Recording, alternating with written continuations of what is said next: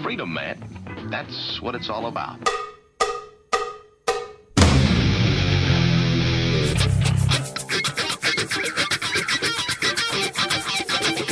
You've got to groove on freedom, like the good book says.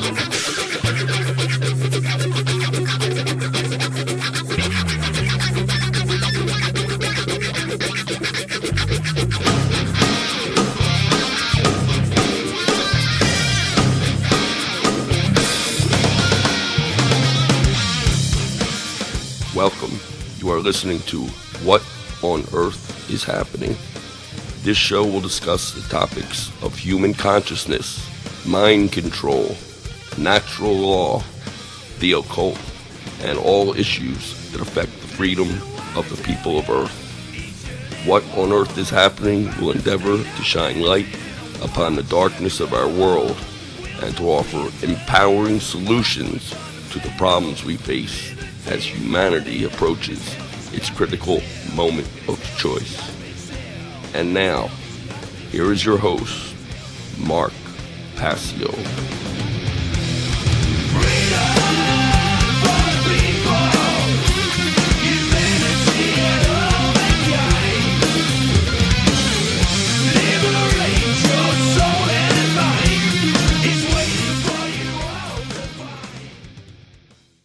Welcome, ladies and gentlemen. You are listening to What on Earth is Happening. I'm your host, Mark Passio. My website is www.whatonearthishappening.com. The network's website is www.revolutionbroadcasting.com. The show is broadcast live every Tuesday evening from 7 to 9 p.m. Eastern Time. And this is the show where we discuss the causal factors for what is actually taking place in our world related with issues of human freedom. Today is Tuesday, August 10th, 2010, and we have a good program lined up for you this evening. We're going to be continuing our discussion on mind control and its many methodologies and techniques that are employed to place people under mind control. Today we will be getting into technique number 4, which is the strategy of divide and conquer. So more on that in a little while. What I'd like to do right now is to get into the event announcements. I read a couple of event announcements usually to start the show, events that are coming up in the Philadelphia area, which is where I'm from. So every third Monday of the month, Truth, Freedom, Prosperity hosts a free documentary screening followed by a discussion on that documentary at the Ethical Society of Philadelphia, 1906 South Rittenhouse Square, 7 o'clock p.m. sharp start time. This coming Monday, they will be showing the documentary Fiat Empire by James Yeager, a great film.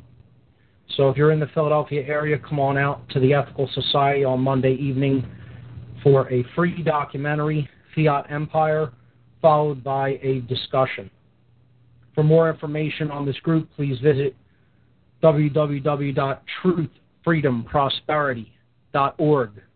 That's truthfreedomprosperity.org. And the second event announcement is Free Your Mind, a unique 2-day conference on consciousness, mind control, and the occult.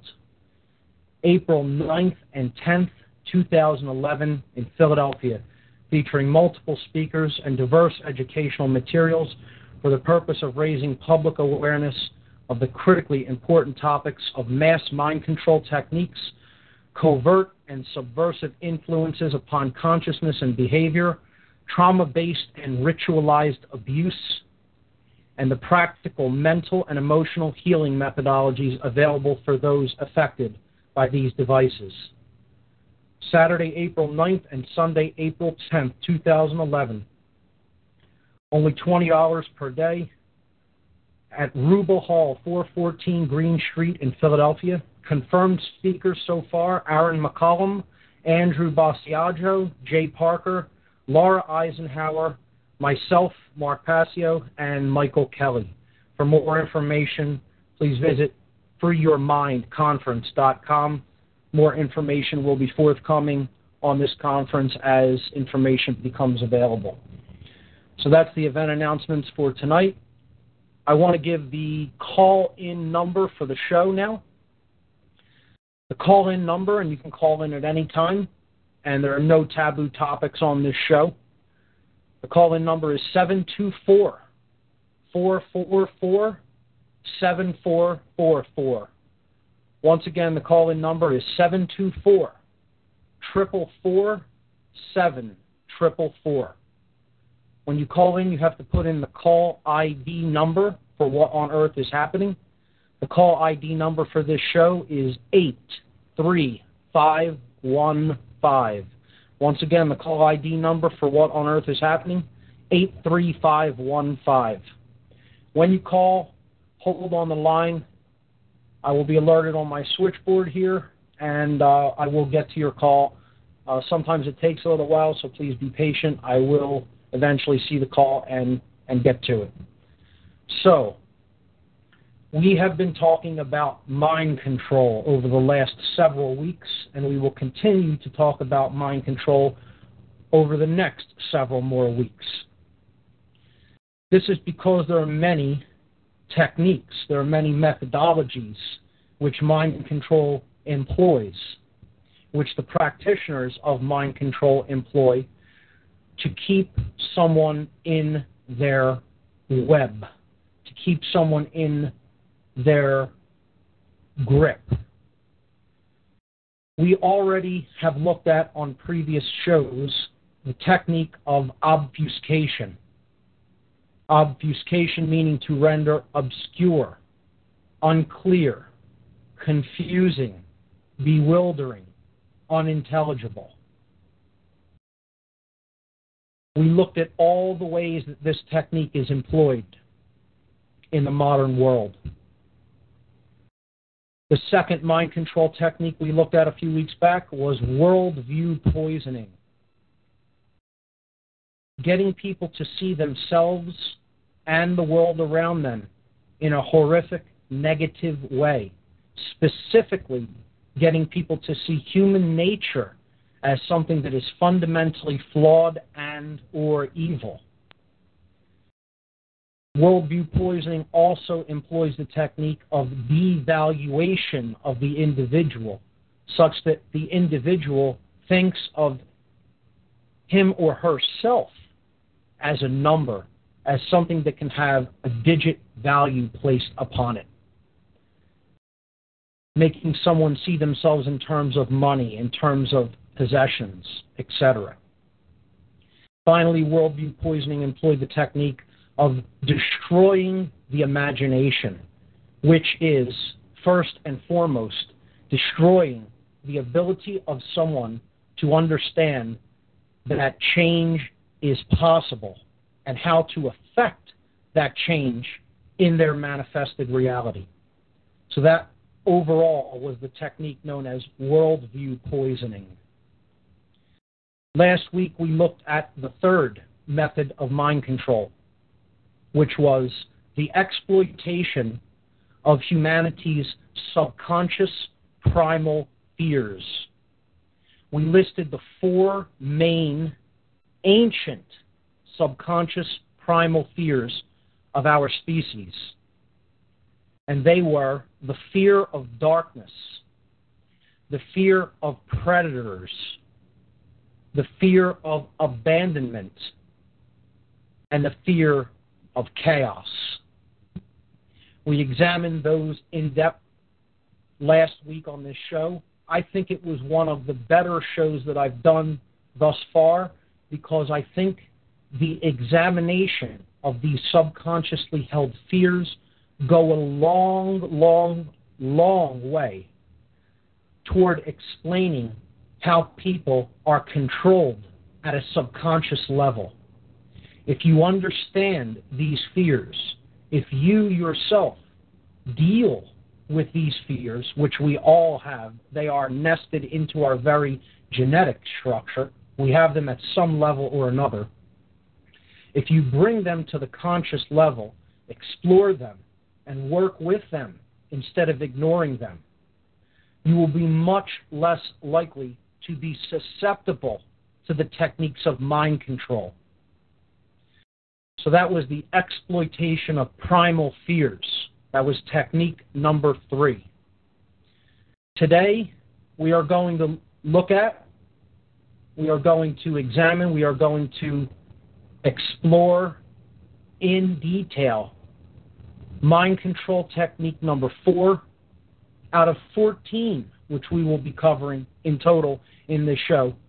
15 if you count trauma-based mind control techniques, which we discussed a couple of weeks back on show number 17 when I interviewed a special guest, Neo, who related his absolutely horrifying experiences in an occult family in which he was put under a technique known as trauma-based mind control.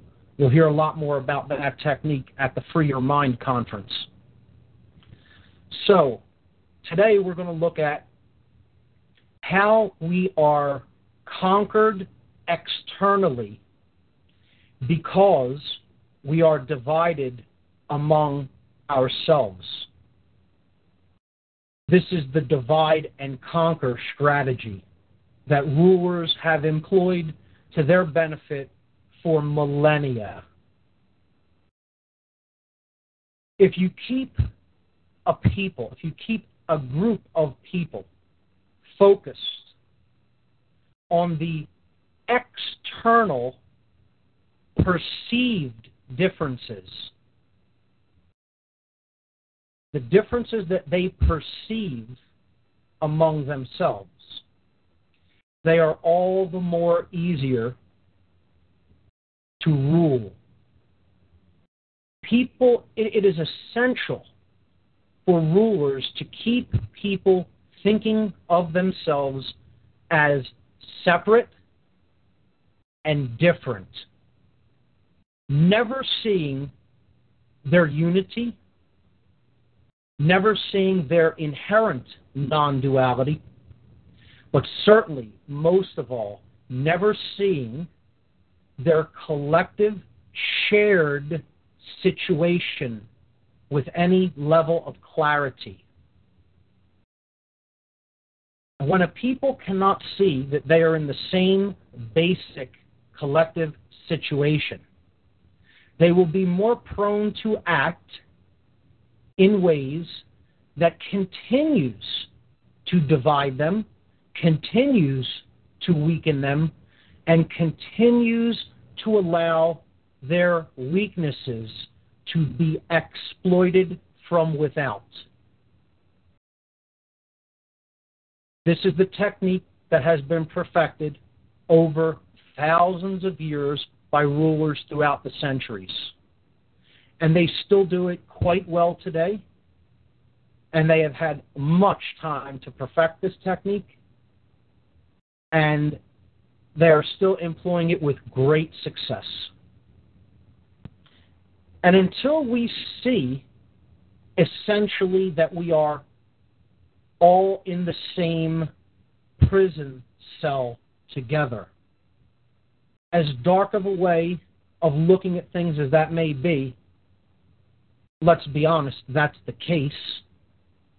Until we see that we are all essentially in the same cage together, we're never going to put down the perception of difference among us.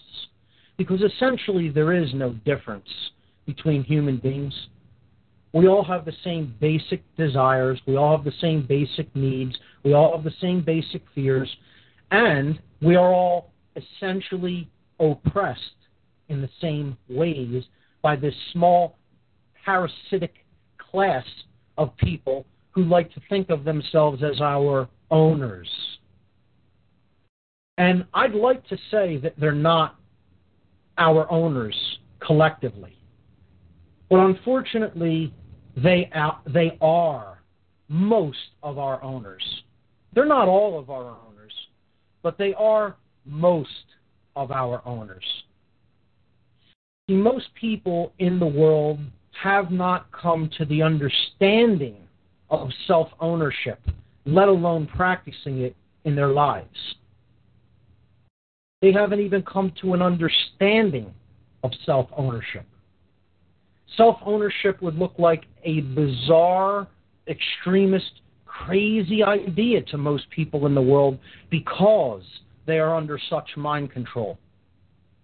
Because there is such a depth of conditioning that they have been embedded into over the course of their lives through the opinions that they have heard from other people. Not truths, but opinions, often repeated opinions, spoken with no experiential knowledge to back up said opinion. Through rhetoric, through the educational, quote-unquote, educational system, which is the indoctrination system, which we'll be talking about next week. Through the food that they have eaten, quote-unquote food. We'll be talking about that in a few weeks. The things that we put into our body, how poisonous a large percentage of it is. And that plays such a role on people's ability to think critically, to analyze their situation, to understand the true nature of the reality that they are living in.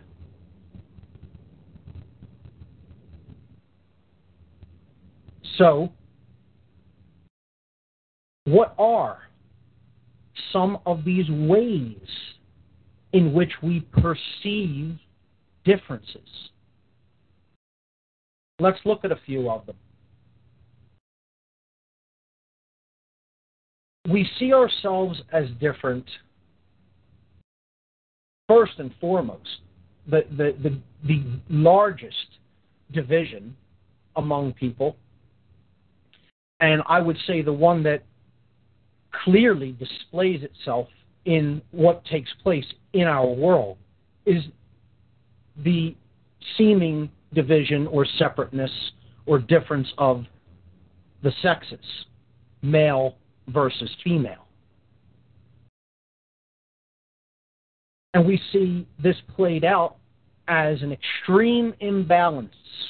We live in a male-dominator world. And this is an imbalance that is not part of our true nature, is not something that is good for our evolutionary development, and it is not something that is actually true in the sense that it must be that way. It's true that it is the case right now that the world is out of balance toward the male aspect, toward yang energy, as we talked about previously in older shows. We once lived in more egalitarian energy when it came to the male and female, the yang energy of the male and the yin energy of the female. And it should be our state of striving to get back to a place of balance between these two seemingly polarized energies. We talked about this when we talked about polarity. The seeming opposites that we perceive in this dualistic realm in which we operate. Male, female, light, dark, good, evil, hot, cold, etc. But these are just oscillations of the same energy. There is no real high-level spiritual difference between male, female. Everyone carries both of these energies within them, whether they are a man or a woman. We have both the masculine yang energy within our being that expresses as our actions. And we also carry with us the sacred feminine element of our emotional makeup, our emotional qualities. We need to bring these two into a state of balance or harmony, again, so that we become a being that as we feel, so we act. And our actions do not betray our feelings, our emotions, or our conscience, that which we know to be right. This is the chemical wedding, the true chemical wedding. It is bringing together the emotions and actions into harmony. It is also bringing together the left and right hemispheres of the brain in balance in the neocortex of the brain. And we talked about this extensively when we discussed the components of the human brain in older shows. All of these shows, all of these topics can be heard, can be gone back, can be downloaded for free. They're all on my website at whatonearthishappening.com in the podcast section. Just click on the tab that says podcasts. You can read the topics of the shows. There are related images for each show. You can play them embedded right there in the web browser, and you could also download them for free to put on your mobile digital music players. So, the dichotomy between male and female is one of the number one ways that people see themselves as separate. And this must be continuously reinforced. A man is supposed to act like this. A woman is supposed to act like this. The installation of cultural memes and cultural identities into the subconscious mind from the time we're born. Men dress this way, women dress this way. Boys play with these toys, girls play with these toys. Men want to do these things when they grow up, women want to do these things when they grow up. And the dominators, the elite class, the sorcerers, if you will, the dark occultists who are really running the show here because they know 1,000,000 times more about our consciousness than 99.9% of the human species ever will, probably, unless they wake up out of their slumber, out of their self-imposed slumber. They don't even need, these occultists, these dominators, they don't even need to reinforce this themselves. We do it for them. Our parents, our teachers, our friends, our family members. We're essentially our own police when it comes to these ideas. We perpetuate them. It's a self-perpetuating cycle that needs to be broken. And it can only be broken once that dichotomy is seen for what it is. Nonsense.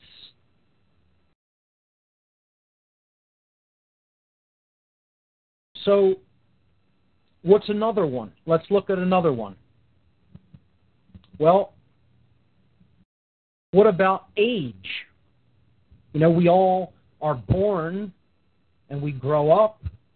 We have a childhood. We have an infancy and then a childhood. And then teen years.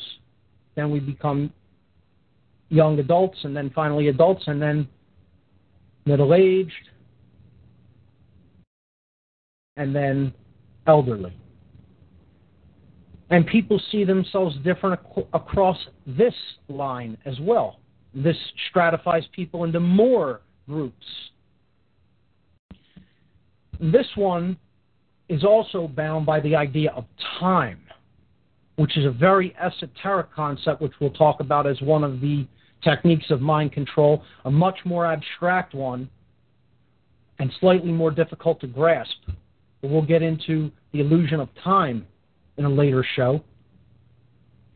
This is another way in which we are divided through age.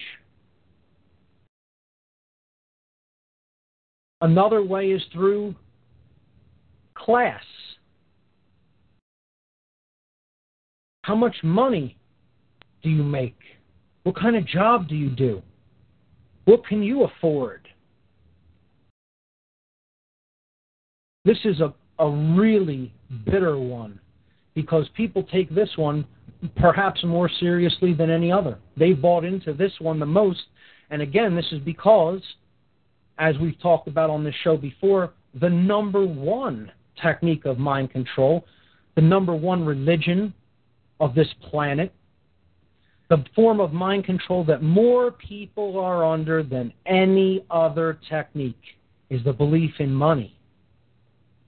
That money is something that is actually real.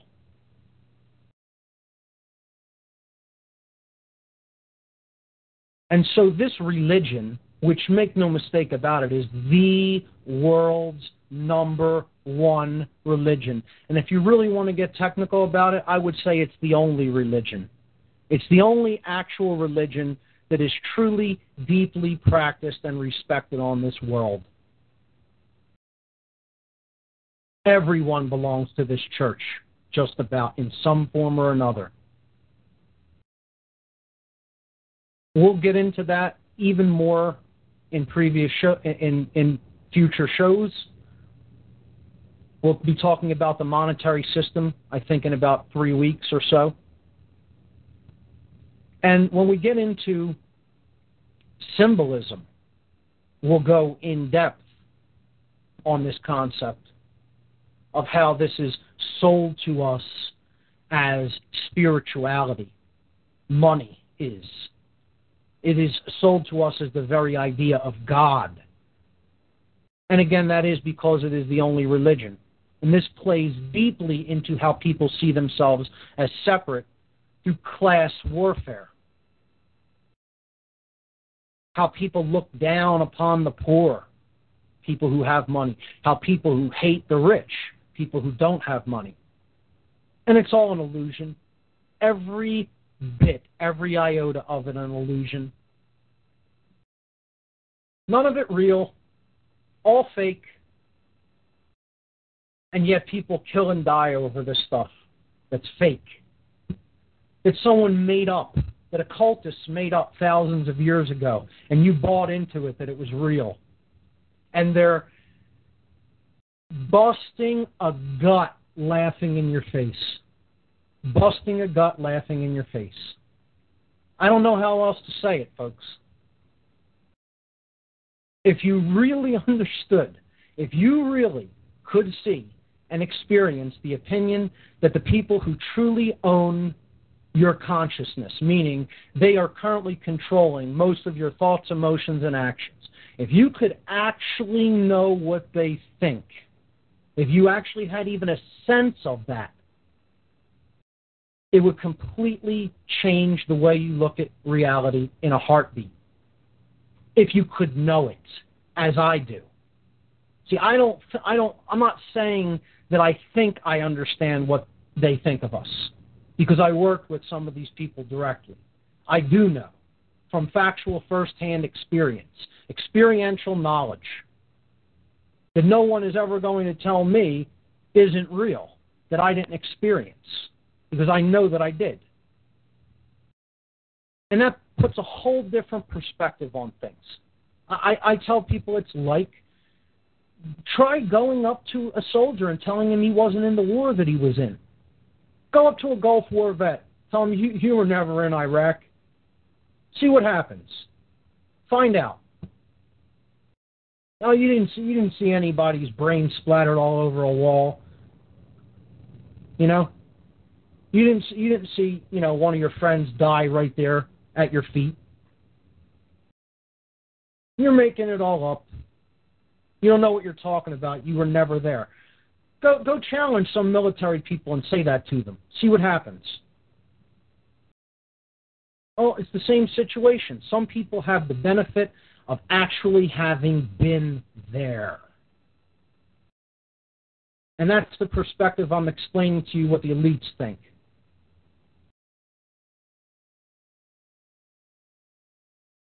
And it's a big belly laugh for them, folks. It's a big belly laugh. So that's another divide and conquer strategy. Class. One that most people think of immediately is race. Racial differences. How many people are killed over this yearly? All nonsense, all an illusion. No differences really between races. It's all the same desires. It's all the same needs. They're all under the same controls. Doesn't make a difference whether you're African American, Italian American, Irish American, Polish American. If you're from Italy, if you're from Greece, if you're from Spain, if you're from Russia, if you're from Africa, if you're from India, if you're from China. It's all the same prison, folks. You're in one jail cell if you haven't gotten that yet. And yet, 90% of the people around you haven't. You may have, but, you know, what about the people walking down the street right in your neighborhood? How about your next door neighbor? How about your own family members? Can they see this? 90% can't or greater. And it's because of these techniques. Constantly get people to see themselves as separate. There's only one true level of separation. And this is one that is true. And that's how conscious are you? How aware are you? That's real. That's real. Really, that's, if you want to really get technical about it, you can look at that as illusion as well. Because it's just a matter of how many blinders do you have on? How many layers of conditioning are there over your truly awakened self? Because everybody is truly awakened at the being level, at the level of consciousness itself. How many blankets are thrown on top of that level, however? How many sheets have people willingly self-imposed on top of themselves? You know, how many walls have they built up around themselves to blind that light of consciousness, to darken that flame, to extinguish it practically? All because of fear, all because of wanting to be taken care of, all because of wanting to absolve oneself of personal responsibility, and for no other reasons. That's it. Fearing that which is and not wanting the responsibility which comes along with that which is. Those are the real barriers toward people's enlightenment of these topics and concepts, and the real breakdown of their self-imposed differences. They're continuously reinforced by their owners. Continuously reinforced by their owners. And people buy into it. People buy into it. I mean, I would venture to probably guess that there are a lot of racist people out there in the freedom movement itself.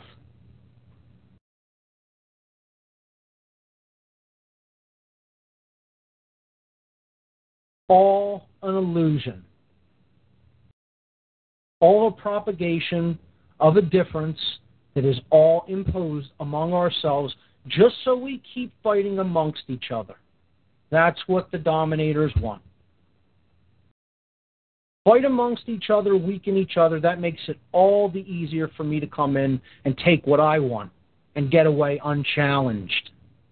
I'm going to give some examples of this on this show after I go through a couple of the other ways we are divided, ways we allow ourselves to be divided. How about nationality? America is the greatest country on earth.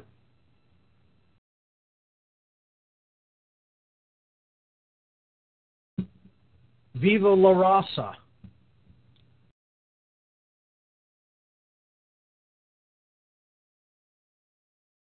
I'm Italian. I have an ancestry that's in Europe, in Italy. Well, I'm Russian. My ancestry is in Russia. Yeah? And we hold this nationalistic pride about which prison cell, which small cell in the large prison we came from. Wonderful. Very proud of you. Are you free? No, but I'm Irish. Exactly. It's almost ridiculous. It's almost laughable. I mean, you have to laugh at it, actually. I know your owners are laughing at it. I'm sure of that. You know, and people get on me because they'll say, oh, well, you're not angry enough at the people really perpetuating this, which is the elite. Well, wrong answer, because they're not the ones really doing it. And if you still think that they are, you haven't woken up yet. You haven't realized what's really going on yet. And that's why I don't really talk too down on those people. I don't agree with their methodologies, which is why I expose them. But hey, did they really sell that to you, or did you buy it willingly? Were you looking for it as an excuse not to really work on yourself, not to really take personal responsibility? I'm not in the camp of blaming the people who are actually in control, and it's easy for them to exploit that control. I'm in the camp of putting the responsibility on the people that it really belongs on, us.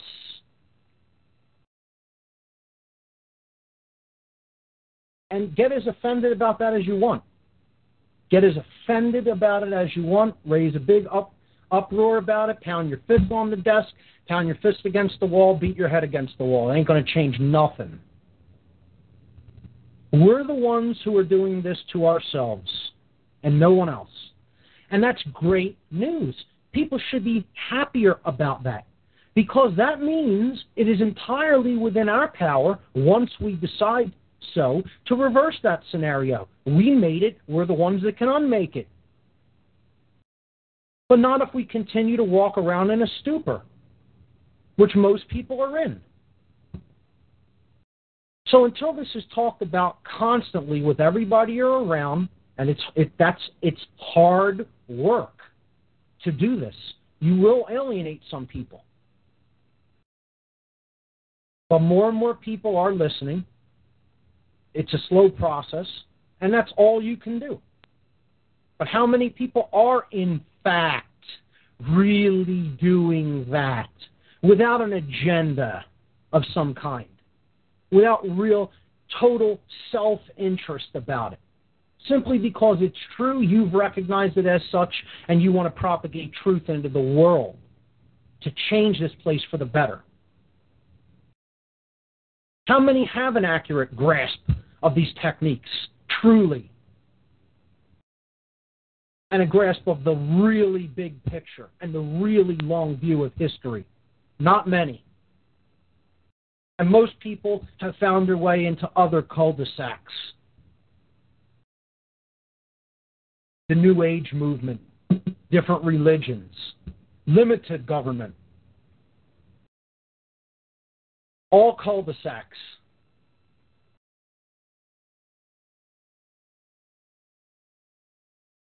But that's why these words won't be very popular except to the very, very few. Because I'm not one of the tent pitchers or the people who makes excuses for all the wrong, immoral actions that other people take. I'm not one of the people that says, well, look at all the negative, horrible, immoral things the police are doing, yet I still support the police as an institution. Well, I don't support the police as an institution. I think humanity can do away with this institution. I think The whole problem, one of the big problems is we appointed an institution to take care of people that really do things they don't have a right to do in society. And we've said, that's your responsibility. It's not ours. And then you're going to wonder why an institution gets out of control, completely out of control, starts thinking that they're God. You're the one who absolved your power to them. You meaning the people of the earth. Well, I haven't, because I don't believe in that institution. I reserve all of my power as an individual, period. I'm sovereign. You're not here to handle my problems for me. I'm here to handle my problems, period. You don't protect me. I don't acknowledge that anyone is my protector, because I'm not in any fear of anything that anybody can do to me. I don't care how crazy events of the world get. I don't want anybody's protection. I'm not afraid of what can happen in the world. That's it. And as long as you are, you'll be enslaved. As long as you're afraid of what can happen in this world, you will be enslaved. The end. And it's a piece of cake. It's a piece of cake. When you don't know yourself, when you don't know what your subconscious desires and fears are, when you don't know how those can be exploited, when you don't understand how a dominator can step in, create chaos, and then basically take control of the situation after the chaos is created and people are running for a savior to their problems, then good luck. Because if you don't get that, you don't understand how you're being played. Which brings us to the next way that we're divided, which is politics. An example of the Hegelian dialectic, which we'll go into great detail on when we talk about 9/11 and chaos sorcery and controlled opposition, which will be coming up in a couple of weeks. Politics, as if there's a difference between political parties. And people still think there is. They still go out and vote. They still think that the institution of voting is going to solve any problems, that it's, some privileged thing as opposed to begging somebody for something. I just posted a phenomenal video about this on my Facebook page from Stefan Molyneux, who is a fabulous philosopher that discusses a lot of these techniques and discusses mind control. I'm going to make an offer to him to come and speak at the Free Your Mind conference. I don't know if he will accept, but we'll see.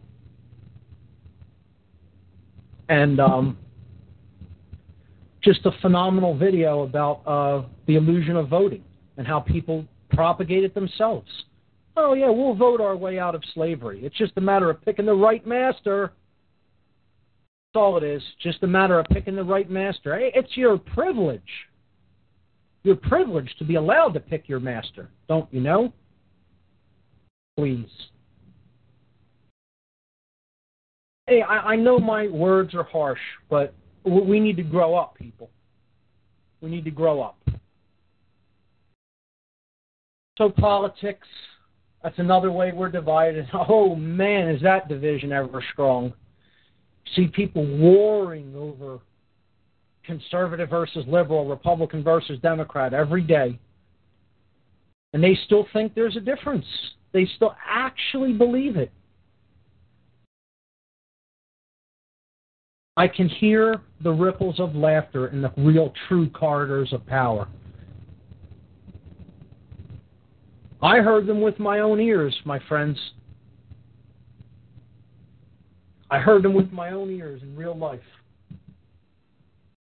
Not on a movie screen, watching a documentary, reading it in books, or imagining it. And I still can't bring myself to say that those people they're wrong, yes, morally, but, I can't really attack them at any kind of a deep level because I feel that they are unified. They're unified among themselves. We talked about this last week. The universe will respect dark care over no care. It will respect a psychopath who is at least unified with his own position. Well, he has thoughts about how things are in his relationship with them. He has basically no feelings and empathy, so that's not a problem. And he unifies his will to carry out the actions that he thinks he should be taking. Therefore, he's not divided. And the universe will essentially grant people like that their wishes because they are non-dual. I don't know how much clearer to say that. You don't need to accept that.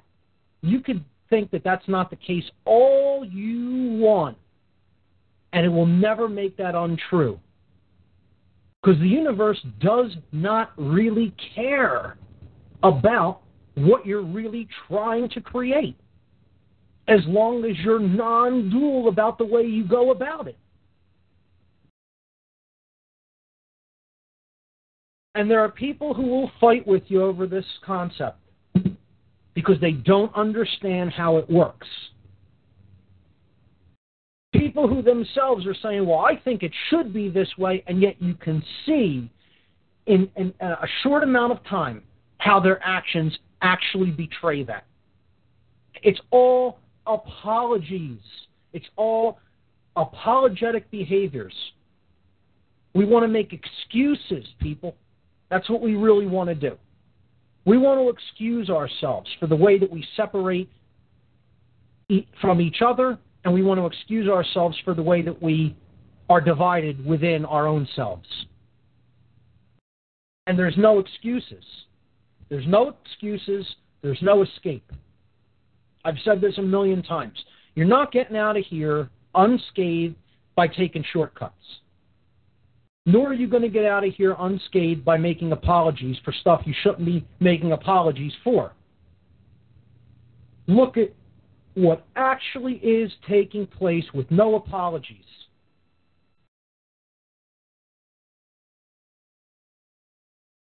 But yet you hear it all the time. It's not people's fault. They were manipulated into it. Yeah, there are techniques of manipulation, but once again, you have to buy them. You have to buy into them through your own spiritual weakness. And hey, I'm not going to, say I didn't fall for these things. But you know what? With the availability of information and the amount of people that are discussing this now, there's no excuses anymore. I mean, come on. You really think there's still excuses for the ignorance, the level of ignorance that is out there?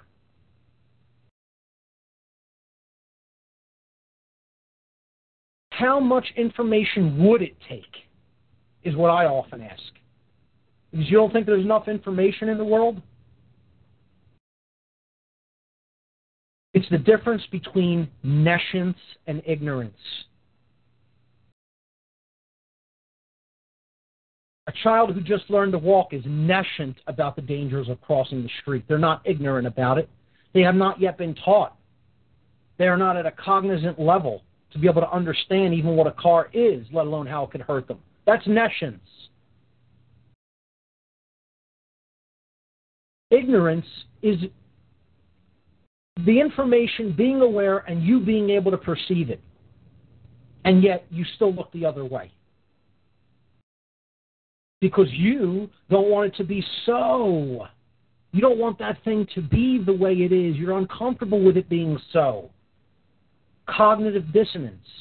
I'm uncomfortable with that being so I'll ignore it, and I'll pretend that it never was, and it'll go away. A friend of mine has a daughter who he said, when he tried to tell her about 9/11 being an inside job and being an example of the Hegelian dialectic, of chaos sorcery, as I refer to it as creating a chaotic situation and then capitalizing on that situation for your own aims that you wanted to impose anyway, but you wouldn't have gotten popular support for. without that chaotic situation happening that people now cry out for you to protect them from ever happening again. Well, he said that his daughter said to him, even if I knew that were true, even if, let's say, officials that did it within the government, in intelligence agencies and, special forces came forward and said, yes, we did this. We are openly admitting it. We did it. Here's how. Here's all the evidence. She said, I would still choose to believe that I live in a world other than that. I would still, in my mind, make myself believe that it didn't happen that way to get myself to accept that I don't live in that world. Imagine that. This is who we're trying to wake up, folks. Imagine that. The level of psychological denial, that's disease. That is deep psychological disease to make a statement like that. The level of fear you have to be in to make a statement like that is so monumental, I can scarcely conceive of it. And we're going to look at things like this on the show continuously. Because only when we look at the dark are we going to really come to the light. We have to understand the nature of the problem. That's how you get to the causal factors, by looking at what is and making the proper diagnosis. Diagnosis, through knowledge. All the people who think that it doesn't take knowledge and it doesn't take understanding to come to freedom, to think that we're going to feel our way out of freedom alone, it's just about propagating a feeling, we'll meditate our way out of it, we'll love each other out of it. This whole concept of they don't understand what real love is, which we talked about on this show. Real love is an expanded state of awareness. Because you have the knowledge, because you care about propagating that important knowledge, the real deep level knowledge of self and of these techniques. And then it's using that knowledge and using that emotional state to actually take the right actions in the world. Like the philosopher Vernon Howard said, human sickness is so severe that few can even bear to look at it, but those who do look at it will become well. And you know what? That's the only way they'll become well. We have to make a proper diagnosis. We have to look at how we're separated. We have to look at how this illusion of separation is continuously propagated, how we are manipulated through it. The media propagates this endlessly. They're the biggest propagators of this nonsense of separation. But so are families, so are teachers, our so-called educators, who think that they're teaching people real information that is important. And it's all excuses. It's all because they don't want to think that they're in the hierarchy that is actually damaging people.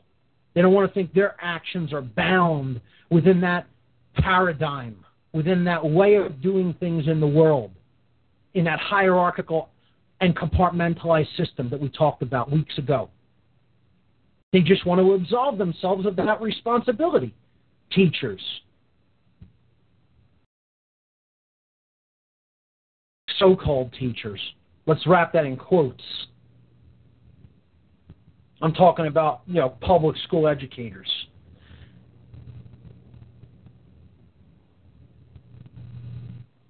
I was talking to my friend. He was saying his girlfriend who's a teacher, or friend who's a teacher, I'm sorry,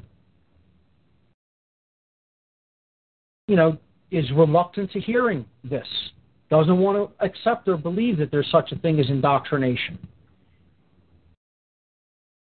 Again, people don't want to see how they're involved, how they're doing it to others, how they're doing it to themselves. It's all denial. It's psychological denial. And my words will be hard for people to hear because I'm not an apologist for humanity. Sorry, folks. Not going to get that on this show. If you want apologies for humanity, go tune into another New Age program, some New Age program or something. Tune into another radio show because you're not going to get that here.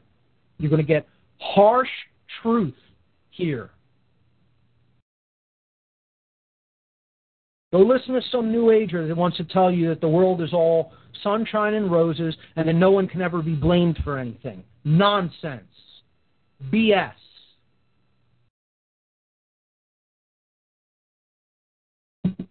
Let's look at it as it really is. Let's strip back all the layers of the onion and place the responsibility firmly where it belongs, with ourselves. How about religion, folks? Whoa, now we're talking colossal separation. Does it get any bigger than that one? Do people get any more enraged? Have more deaths resulted from the divide and conquer strategy of religion than any other? It's so much so that we'll have several weeks on religion alone, probably. Okay, we will have at least a few weeks dedicated on this show just to the nonsense that is religion. Okay? And we'll get into how religion is astrotheology. We will get into the symbology associated with religion and the stories, the exoteric cover stories that veil the esoteric mystery traditions that underlie religions.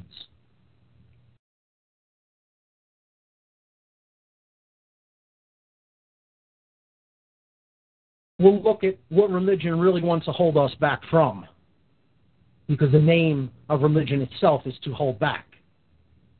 It comes from the Latin religare, which means to hold back, to tie back, to tie out of the way in a nice, neat little package.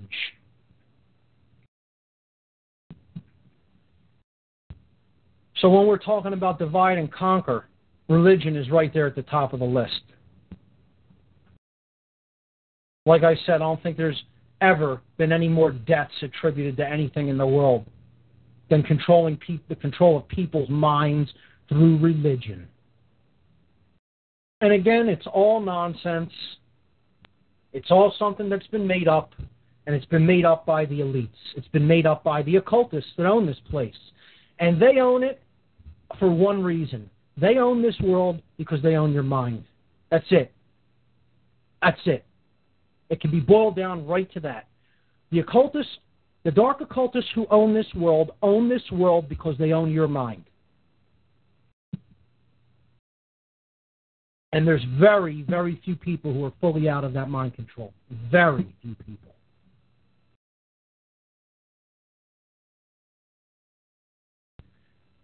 You know who really, in the modern age, as much as you can call the last 2,000 years the modern age, really propagated this technique?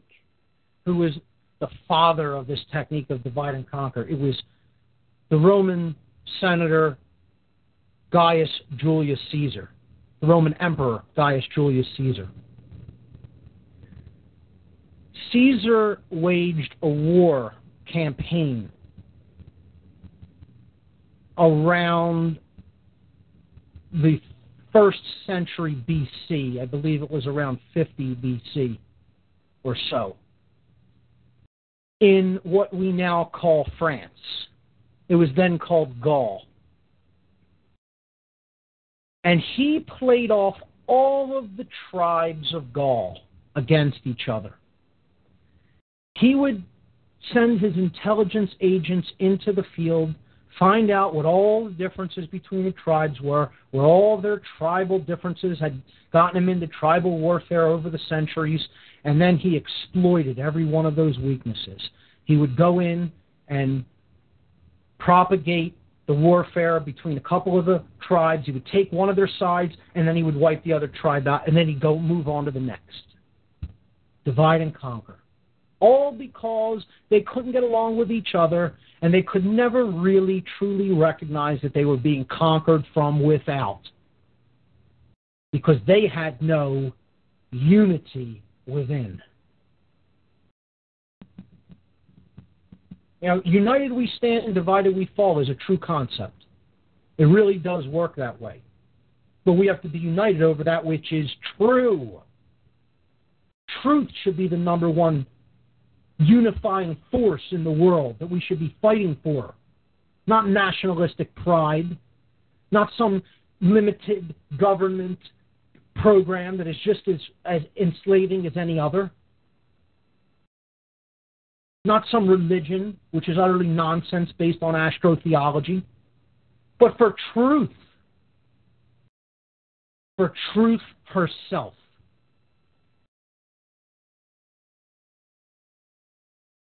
The sacred feminine element that is almost dead in this world. And we make excuses for killing every day. I'm going to take a break here. I'm going to get into a little bit about the Gallic Wars that Caesar waged in a moment, and then we'll go more into the divide and conquer strategy. It's the top of the second hour. I just want to give the call-in number once again. I always enjoy when callers call in, so if anyone out there is waiting to call in, the call-in number is 724-444-7444. 724-444-7444.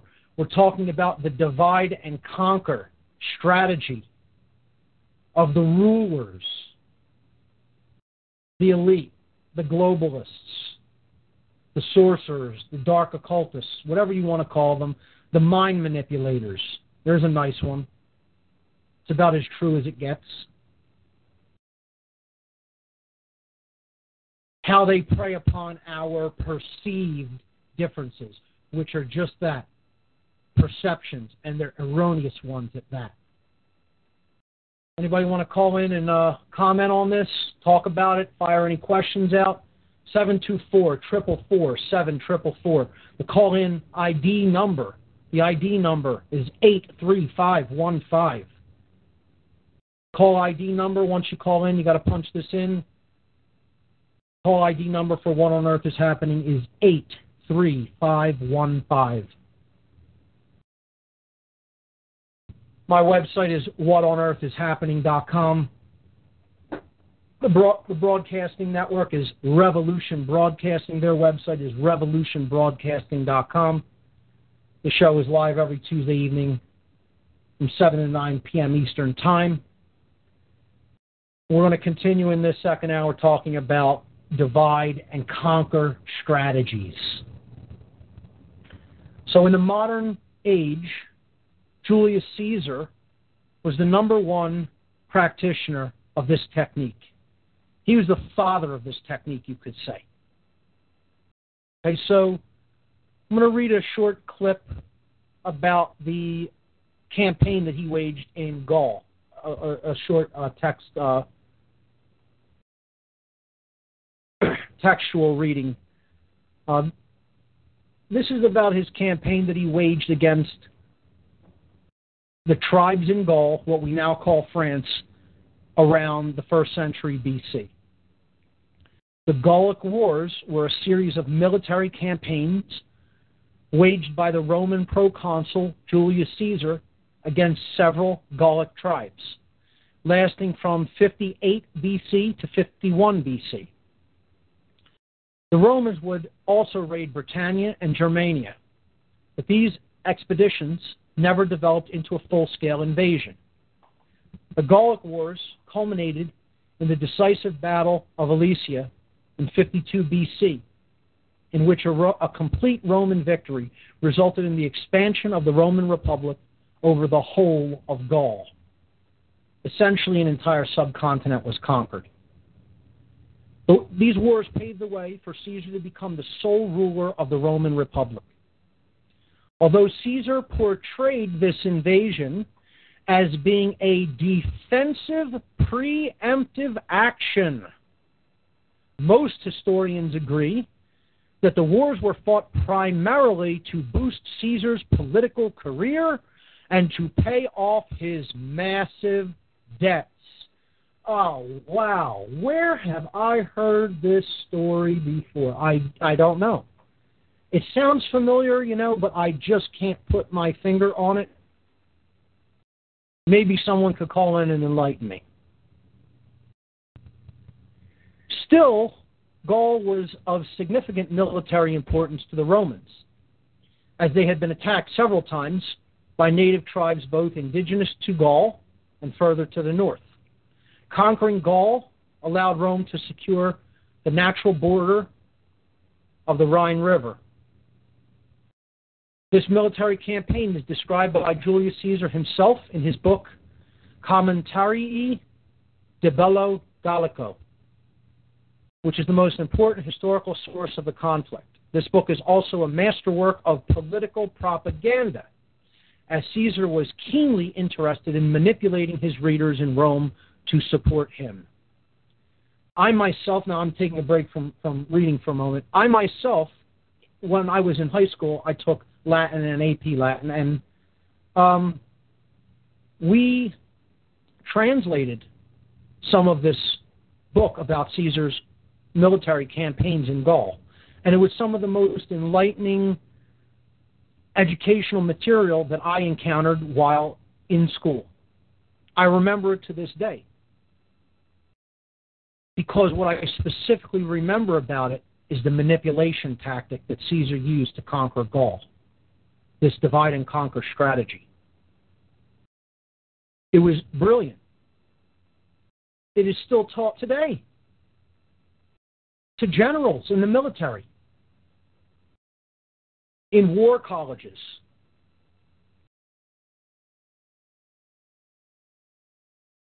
Continuing with the reading, with this little excerpt.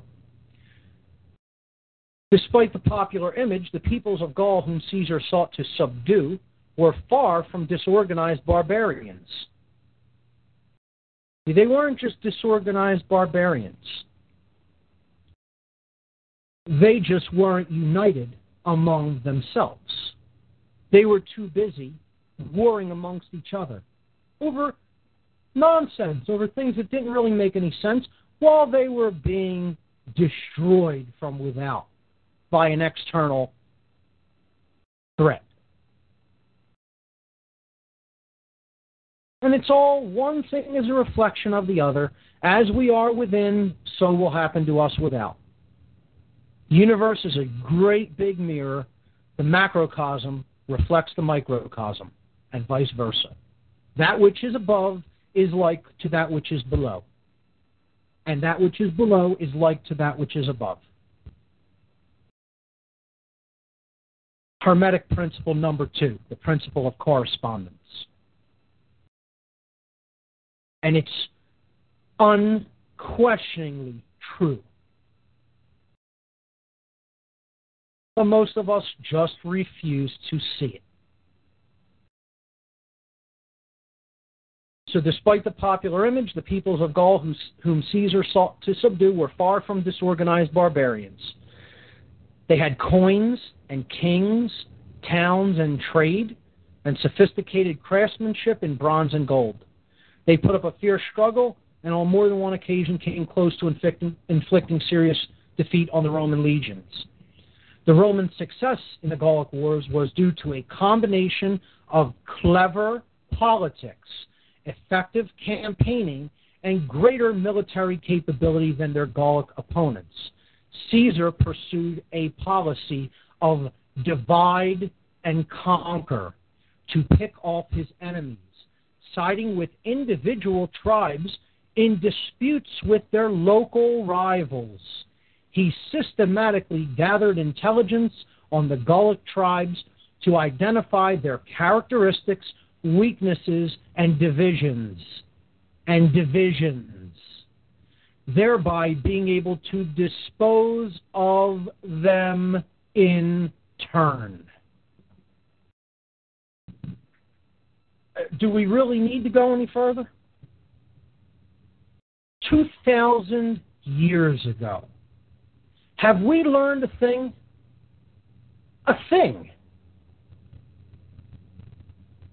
The same techniques still work because people are generally at the same level of consciousness.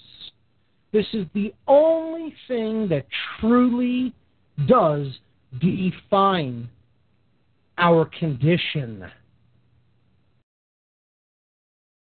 How conscious are you?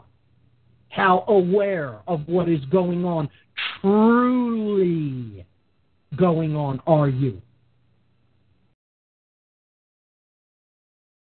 And I would suggest, realistically and sadly, it's a paltry few. And get as upset about it as you like. That's the reality of the situation. There's a whole lot of people out there, folks, that consider themselves awake that aren't the slightest bit. They've cracked an eyelid and think they're fully awake, alert, and ready to go. And they're still in bed. The covers are still pulled up, almost up over their nose. They have an eyelid cracked, and they're peeking out, and they think they see clearly.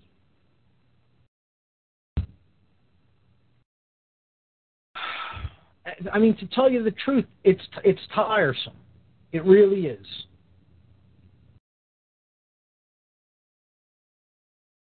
Because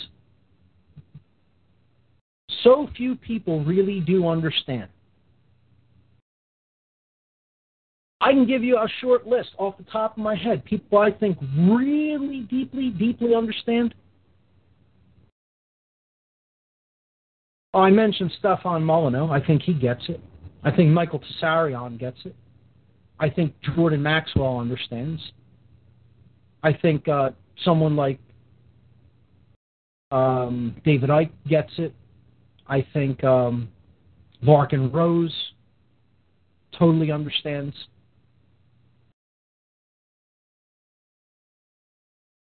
I mean, you can count them on a few hands.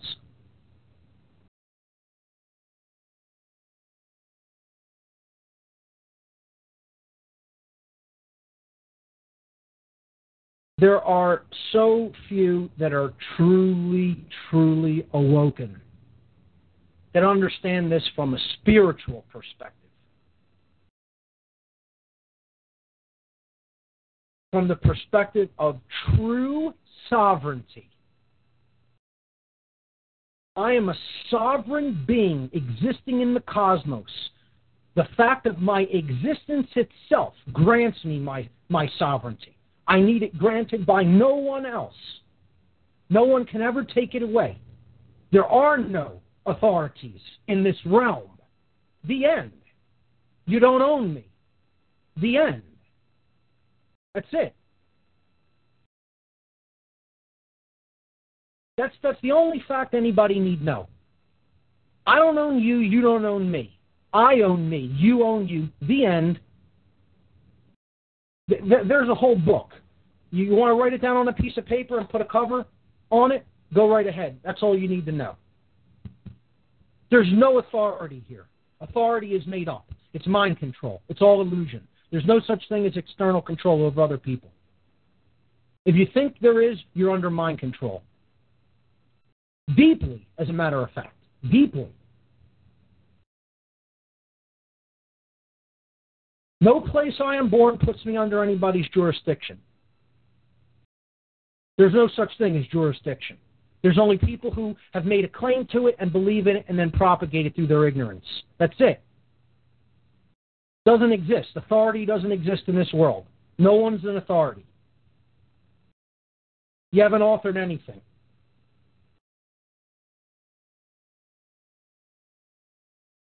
You want to be an author, go write a book. Man's law does not exist. Doesn't exist, folks. You think it exists, you're under mind control. It doesn't exist. You don't bind me based on anything unless I harm someone. That's it. I'm living my freedom and I'm not harming anybody. You don't own me. You're not going to make laws telling me where I can go, what I can do, how I can talk, where I can talk, et cetera, et cetera, et cetera, et cetera. This is all fear. All little boys and little girls who have never grown up emotionally, who have never grown up psychologically, who have certainly never grown up spiritually, in fear. That's all this is. And I'm calling it for what it is. Fear. They're not. They don't really own themselves, and they think they're going to write laws that bind others. You don't even own yourself, little boy. You don't even own yourself, little girl. You think you own people who do own themselves and know that they own themselves? Good luck. Good luck with that. All right, so that's my getting riled up for this show. I went off a little bit last week too, but it truly pains me to actually see people that think they own other people, that they're that diseased. They're that diseased because they have there's only one reason. They're fearful little children. They've never grown up. Their mommies and daddies didn't pay enough attention to them when they were born. They have deep-seated psychological issues. They have abandonment issues. They have self-esteem issues, you know. They have sexual issues in many cases. This is all repressed sexuality. It's repressed sexual nature based on their religious beliefs. And it's people who just want to hurt other people. They just want to be the morally sanctioned initiators of violence in the world. Because that's all any government is. They're the morally sanctioned initiators of violence. And I challenge anybody to prove otherwise, because you can't do it. Because that's the truth. That's what it is. That's what government is. That's what it is. It's the morally sanctioned initiation of violence. And that's another thing people have to understand that are so brainwashed by the New Age movement, which is another religion, just another way of dividing people. That's all.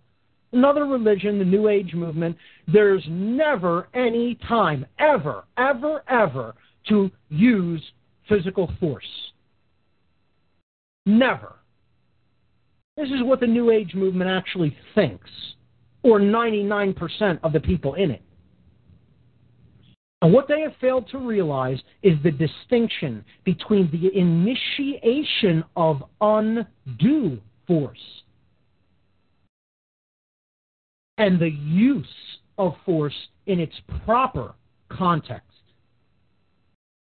One, you have every right to undertake, and one, you have no right to undertake. No one ever has or can acquire the right to initiate undue force.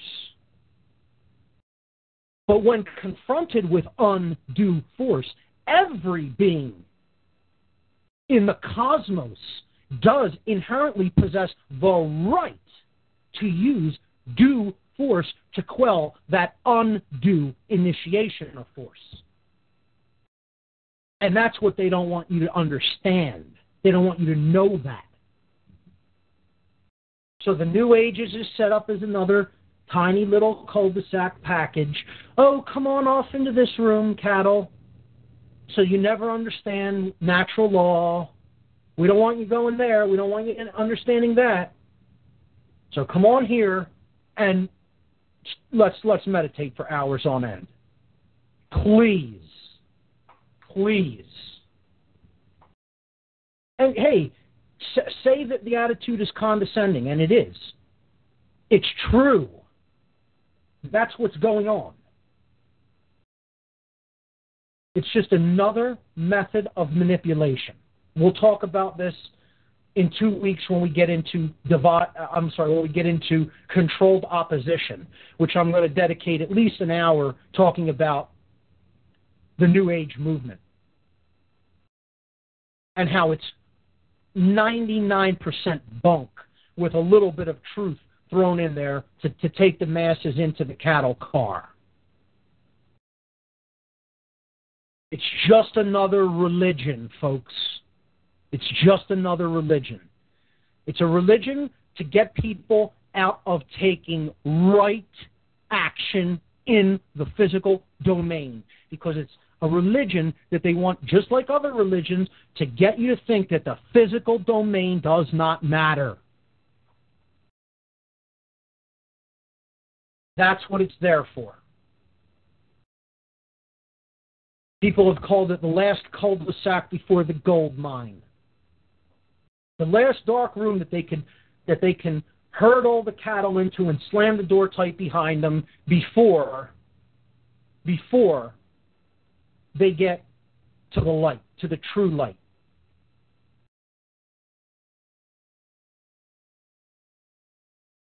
So this is yet another thing that people are divided on, religion.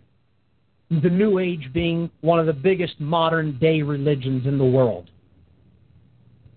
All to get people to see, to get them not to see, to keep them from seeing that they are essentially chattel property, that they are slaves by others who think that they actually own people.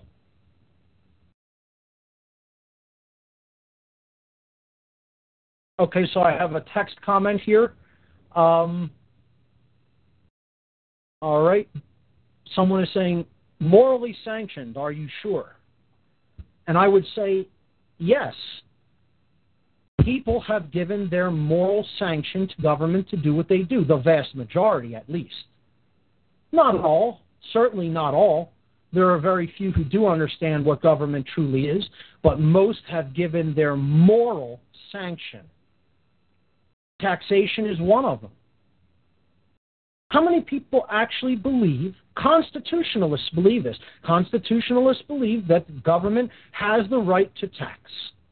They have the right to impose something called taxation, which is theft. That's all it ever has been, that's all it ever will be. It doesn't matter why you're using it. Doesn't matter what the money is going for. It's taking money by force. There's nothing voluntary about it, even though they say it's voluntary compliance. It's involuntary. It's coercive. It's done at the point of a gun. It's done at the point at the threat of, I will take your freedom away if you fail to take this action that I'm telling you must take, which is give me a certain percentage that I define of what you earn, what you make, through the sweat of your own brow.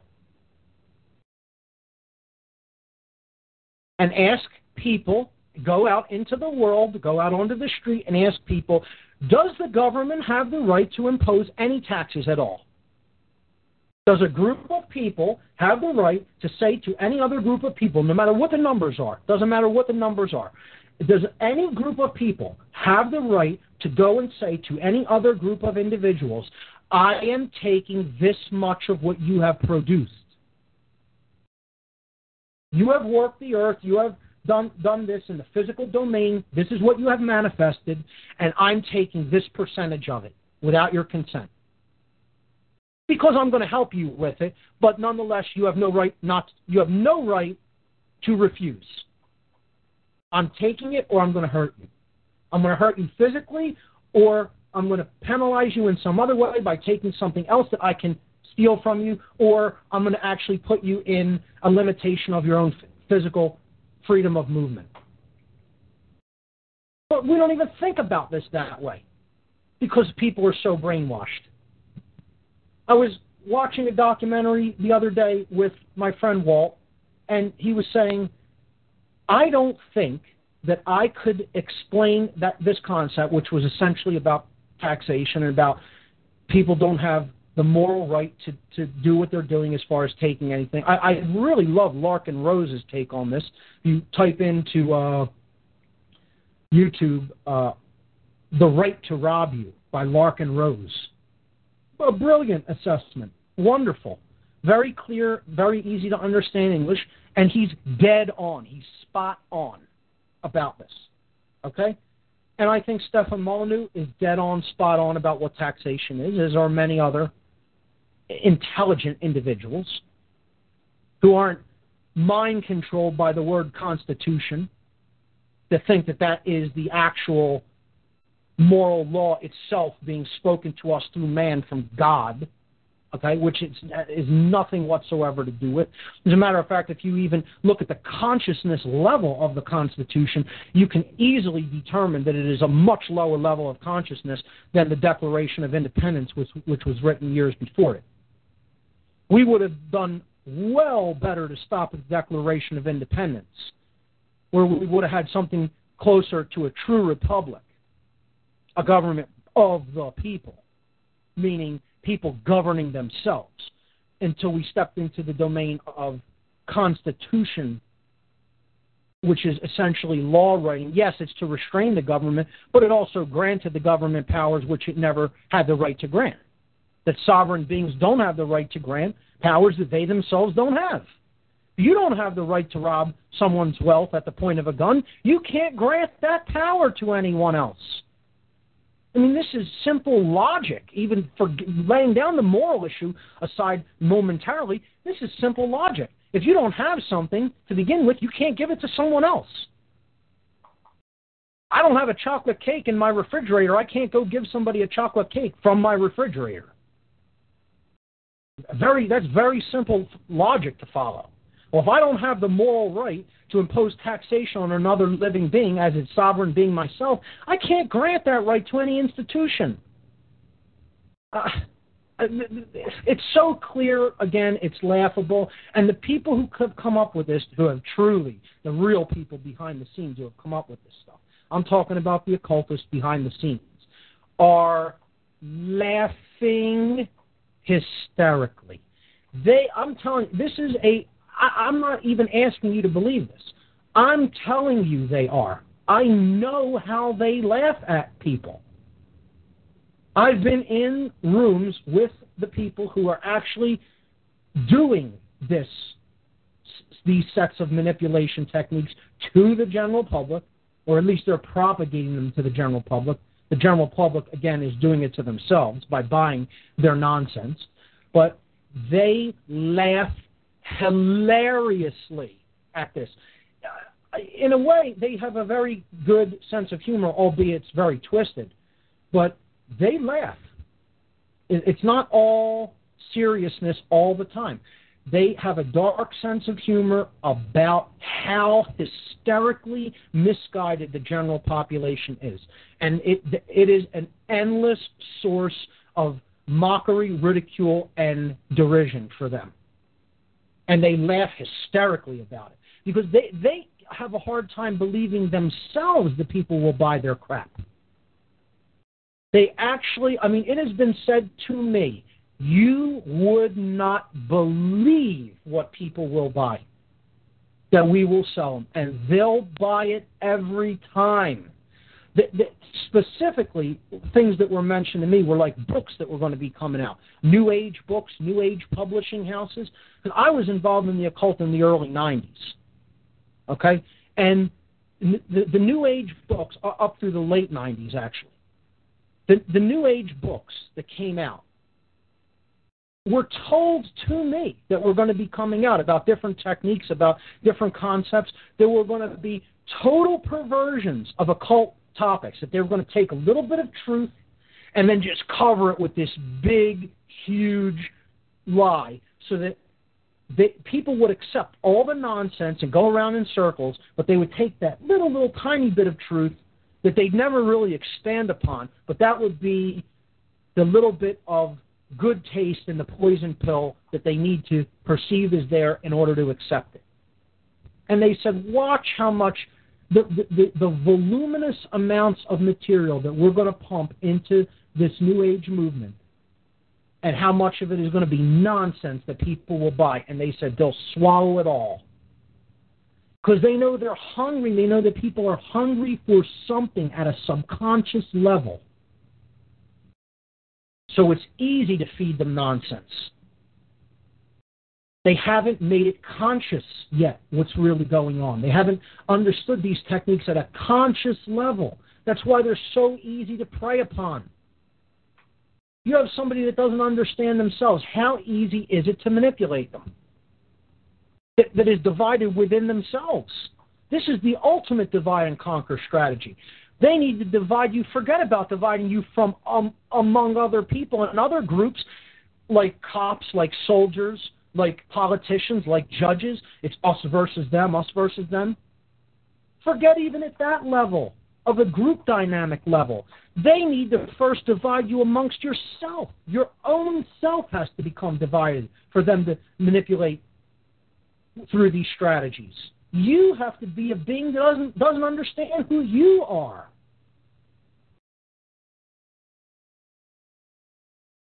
And they essentially got you when that's the case. I'm going to go to a caller here, all right? Here we go. Caller from Southeast Pennsylvania. You're on What on Earth is Happening. Hey, Mark. It's Chris again. How you doing? My friend, how are you? Good. Mark, listen, I'd like to recommend people read a book called The Iron Web by Larken Rose. Fantastic. Great. Yes. I read that book, and it makes you think. What you're talking about... Tell us a little bit more about it. What's the general concept of it? You know, what does he go into in it?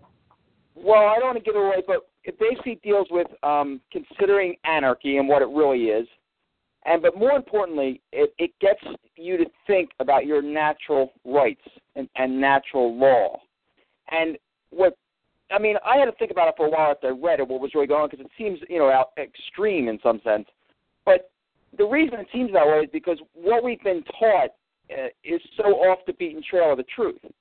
And to unlearn that there's almost instinctual understanding of how law works and where it comes from, it takes time, because not only do you have that understanding, it was inbred in you by your parents and probably by their parents.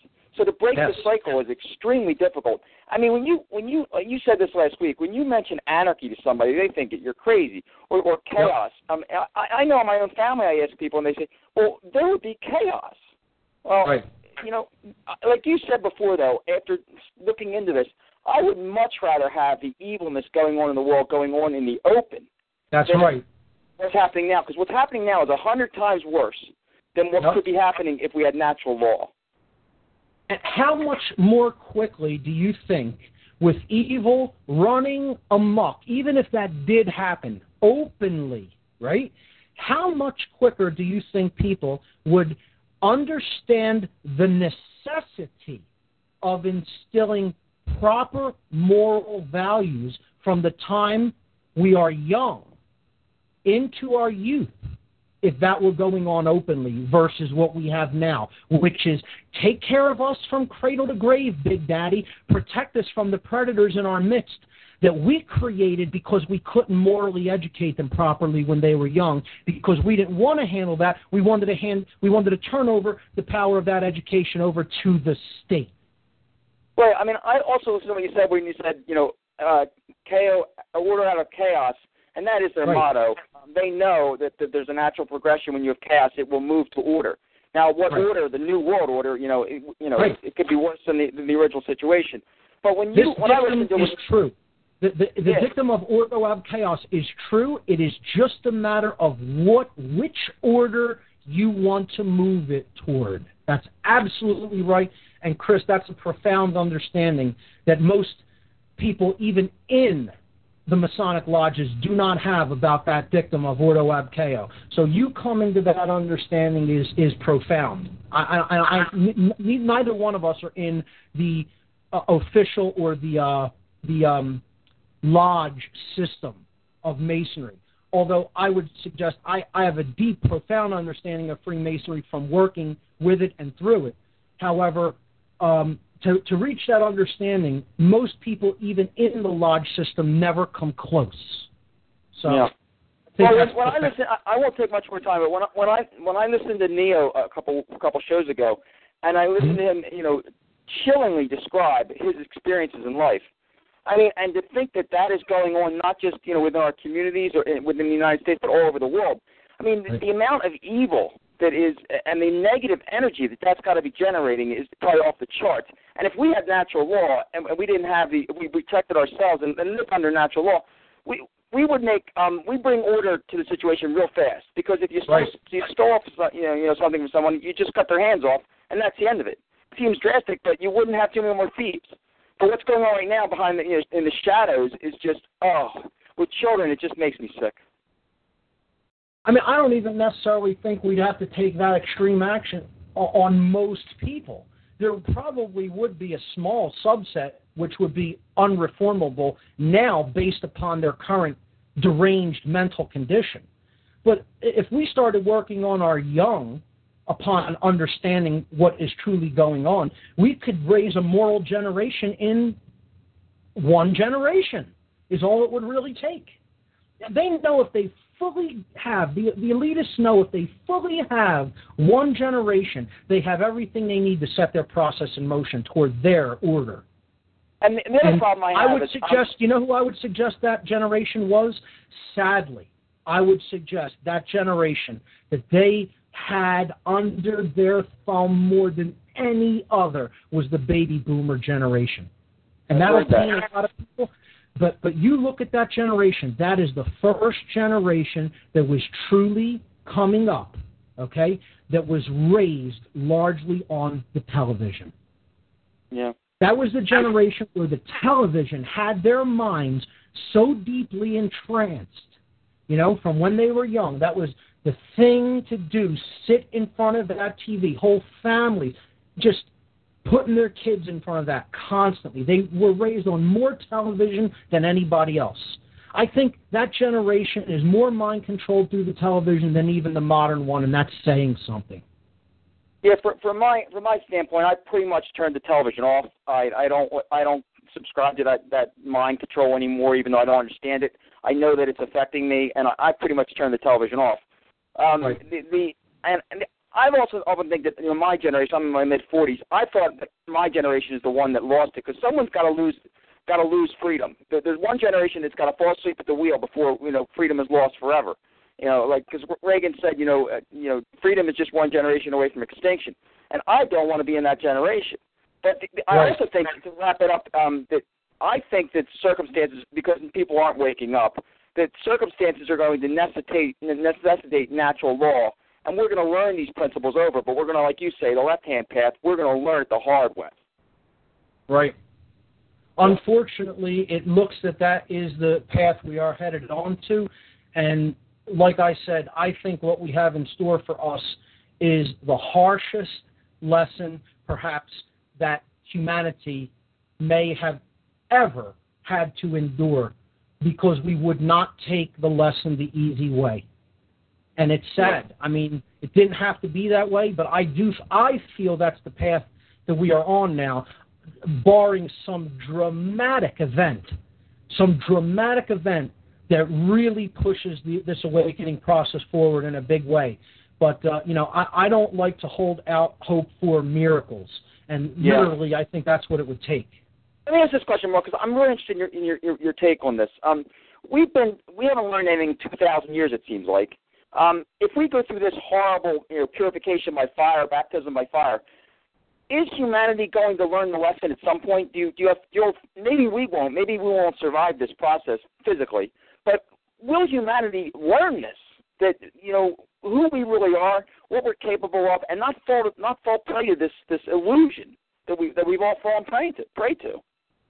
I would say that largely depends on the process that is initiated after the chaotic period, the chaotic transitional period.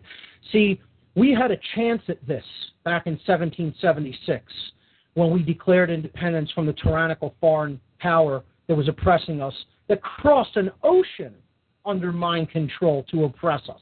Hey, imagine that. Back then, you had people crossing an ocean to oppress people of another nation because they were so much under mind control. Wait a minute.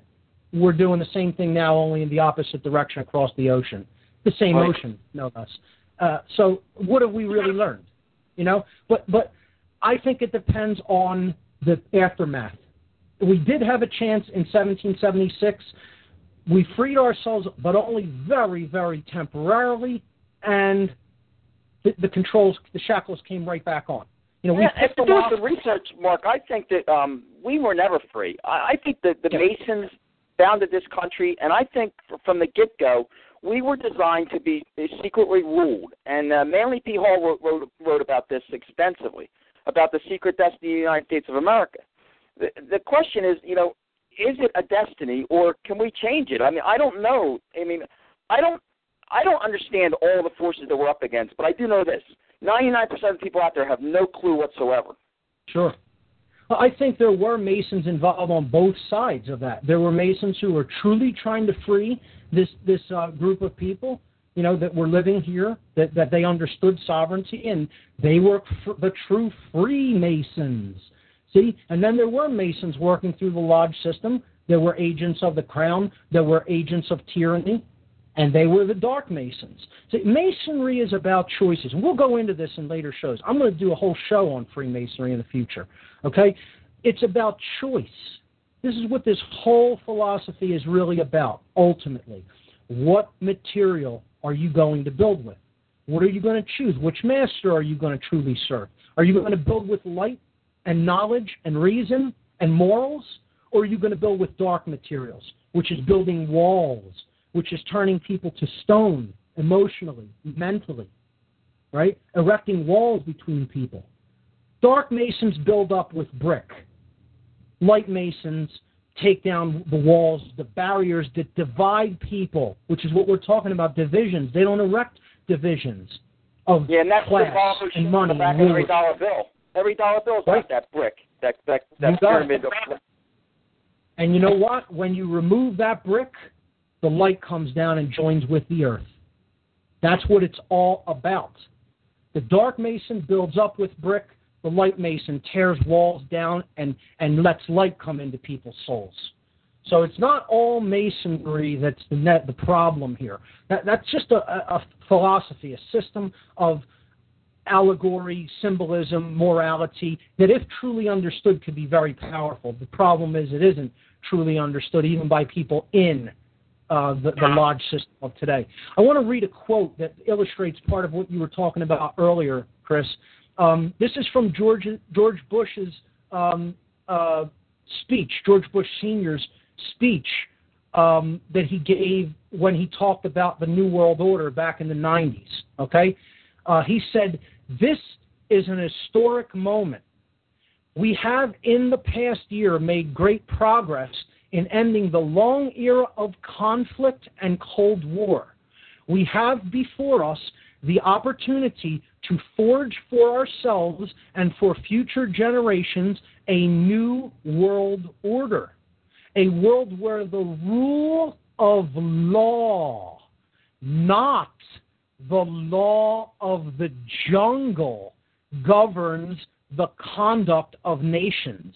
When we are successful, and we will be, we have a real chance at this new world order, an order in which a credible United Nations can use its peacekeeping role to fulfill the promise and vision of the UN's founders. Not the founders of this country, the UN's founders, which is a socialist group. Yeah. And he wants to build this new world order based upon the rule of law, lowercase l, man's law. And he describes the law of nature, natural law. He doesn't say not natural law. He says not the law of the jungle. Because what idea subconsciously does that put into people's minds? What we talked about last week, the fear of predators. The jungle is a dark place where there's no civilization and there's predators waiting to get me at every turn. All of those concepts right into the subconscious mind. This is neuro-linguistic programming. It's a mind control technique. The world is controlled through words. His speechwriters understood exactly what they were putting forward by using that kind of language. It's very clear to see when you look at these psychopaths' language, what they're saying if you know how to read it. Yeah, I know it. Believe me, that speech you just read, I've seen many, many times on YouTube to the point of ad nauseum. Listen, I appreciate your addressing, some of my questions and clearing a couple things up for me. I'll let you get back to the show, but I'll keep listening, and what you're doing is a great thing. Chris, thanks so much, man. Thanks, Mark. Always Take a pleasure. care. You too, man. Chris from New Jersey. Always great to hear from him on the show. Okay, let's see. Okay. Have another text comment here. Okay, I'm with you on the taxation is theft part. Maybe I misheard your statement about morally sanctioned government. Indifference does not equate to morality. Powerlessness does not equate to morality. Cluelessness does not equate to morality. The lack of awareness of the need is no morality. Arguable, quote, acceptance is not morality. How can mere masses equate to morally sanctioned government? Okay, so how I would respond to this is absolutely. None of these things equate to morality. I'm not saying that it makes it moral. People are sanctioning it of their own accord, which you put in quotes as arguable acceptance, but it is acceptance nonetheless. As I talked about last week, the occultists or the mind manipulators see not saying no as saying yes. They equate not non-refusal to comply with acceptance, with agreeing that this is justified, that this is acceptable. So that is placing one's own moral sanction on it, not speaking out and saying, no, this is unacceptable, I refuse to comply with this, you do not have the moral right to do this. They consider not saying openly that, not living according to that principle as moral sanction. And most people do think that the government does have the moral sanction to do it. If what I'm saying is that does certainly, you're absolutely correct, that does not make it moral. In no way does that equate with morality itself. I'm not talking about morality itself. I'm talking about people's collective perceived moral sanction on that action. For example, I'll give an anecdote. I'll give a couple of anecdotes about what I've talked about this evening. And I guess I'll wrap up the show with these. I went into a bar before going to a concert one evening with my girlfriend. We sat down. I got into a discussion with a gentleman at the bar, and we got on the topic of what's going on as far as our freedoms being taken away and how politicians are corrupt, and the two-party system is basically brings in one crook, and then the next crook comes in to take his place, and they're essentially ruining the country and taking it in a socialist direction and in a fascist direction, et cetera, et cetera.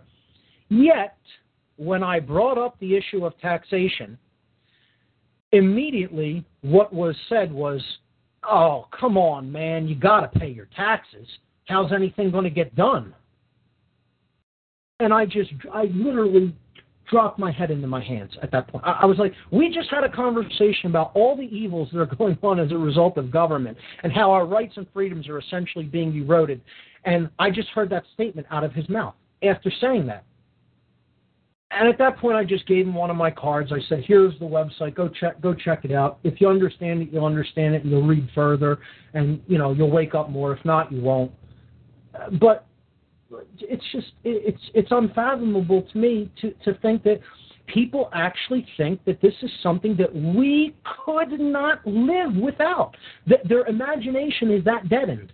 That they're admitting to themselves when they make a statement like that. Here's what that person really said to me, okay?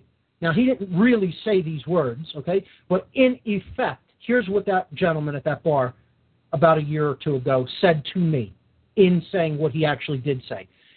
In effect, what he said is, what I think, Mark, is that the human species is so deadened, so dumb, and their imagination has been so destroyed, their will is so weak, that they cannot envision or imagine doing things any different way than how we are currently doing them. Therefore, in that level of fear and ignorance, I am going to sanction people taking whatever percentage of other people's wealth that they feel they have the moral right to take. And I'm going to stand back and say, wow, that must happen, because how ever would we do any of the things that we need to do in life without that process of theft taking place? That's what that person said to me by saying, you need to pay your taxes. Get it? That's essentially, in effect, what was said. Now, here's another anecdote, and this relates directly to divide and conquer. I guess I'll wrap up the show on this. And this, one of the things I'd like to say to the listening audience is, yes, I could be harsh on the general population. Let's bring it home to me. Because this is where I'll always say, a lot of times you'll say something harsh, you'll say something that is unapologetic about people's actions to an individual, and they'll get very defensive and upset for a specific reason. They'll get very defensive and upset because they have family members that are involved in these institutions that you're talking about. So you talk about the unlawful removal of someone's right to have free speech, let's say in Pittsburgh in the G20 last year, which I'm still a raving lunatic about when I think about it. Okay? It's you want to talk about a hot button issue to talk about with me. There's nothing that gets me more riled than what I saw in the G20 and the subsequent one up in Canada, but specifically the one in Pittsburgh. The nerve of these individuals thinking that they have the right to do this ever, under any reason, for any amount of pay, or because anybody told them that they were allowed. The unmitigated gall that these cops have, thinking you have the right to even be there doing what you're doing. You got nerve. Okay? So, gotta calm down. You'll say that to someone whose husband is a cop, and they'll get all uppity and defensive. How dare you talk about that? Because their husband's a cop. Not because they don't see the inherent immorality in what was done, but because it's bringing it home to someone they're close to. So let's bring it home to someone I'm close to. Okay? See, I'm not immune to this, right? I say, let's talk about people in my family. Okay? I do this all the time because I want people to know I make no excuses for anybody. Not even my own mother, my own father, my own grandfather, my own grandmother, etc., etc., etc. It doesn't matter who it is. Okay? So I'll tell a short anecdote to wrap up the show. Recently on my street where I live, here in Philadelphia, there's been 2-hour parking implemented. Okay? And what was lost was something that we once had. Free parking on our street. And parking could have gotten uptight in some instances, but at least we had freedom to park on the street in any parking spot that was open. And we didn't have leeches. We didn't have parasites coming into this neighborhood, immoral parasites that are essentially house slaves. Okay? We didn't have house slaves coming into our block, putting tickets on people's cars for not being parked there for more than 2 hours, even if they live on this block. Okay? Well, here's how this got done. Okay? And people on this block are fighting this and aren't going to stop fighting because fraud was committed on this block. Okay? My own cousin, and here it is out there on the airwaves and archived on the internet for all posterity. My own cousin who lives on this block went to the controllers because she felt she had the privileged right to be allowed to park on this street and not have to walk if you had to park a half a block away or a block away or, God forbid, farther than a block away. So here's the problem, reaction, solution, and the divide and conquer. I'm going to go right to the controller to solve my problem for me. We have no other way of solving a parking problem. We couldn't use any creative methods of solving this. You couldn't come up with funding to build a lot or a parking garage or anything like that. Don't ever look into free energy technology, which could get us off of having to use cars, or anti-gravitic propulsion, which has been suppressed for hundreds of years, okay? Free energy technology like Tesla pioneered, which has been suppressed for over 100 years. Don't ever dare look into any of that. Go right to the controller because you're too lazy to walk a block or have to drive around the block a couple times to look for a parking spot. God forbid. Because you're too lazy, go right to the controller, bring the parasites into our neighborhood, and you don't care about anybody else, whether it affects their financial situation, whether it creates inconveniences for them. And now you got to go get a license to park on this block. A permit. And there's so many people that are for this crap, okay? Because they're all selfish individuals. All they care about is themselves and their own situation. That's all it is. And it's laziness. It's pure laziness.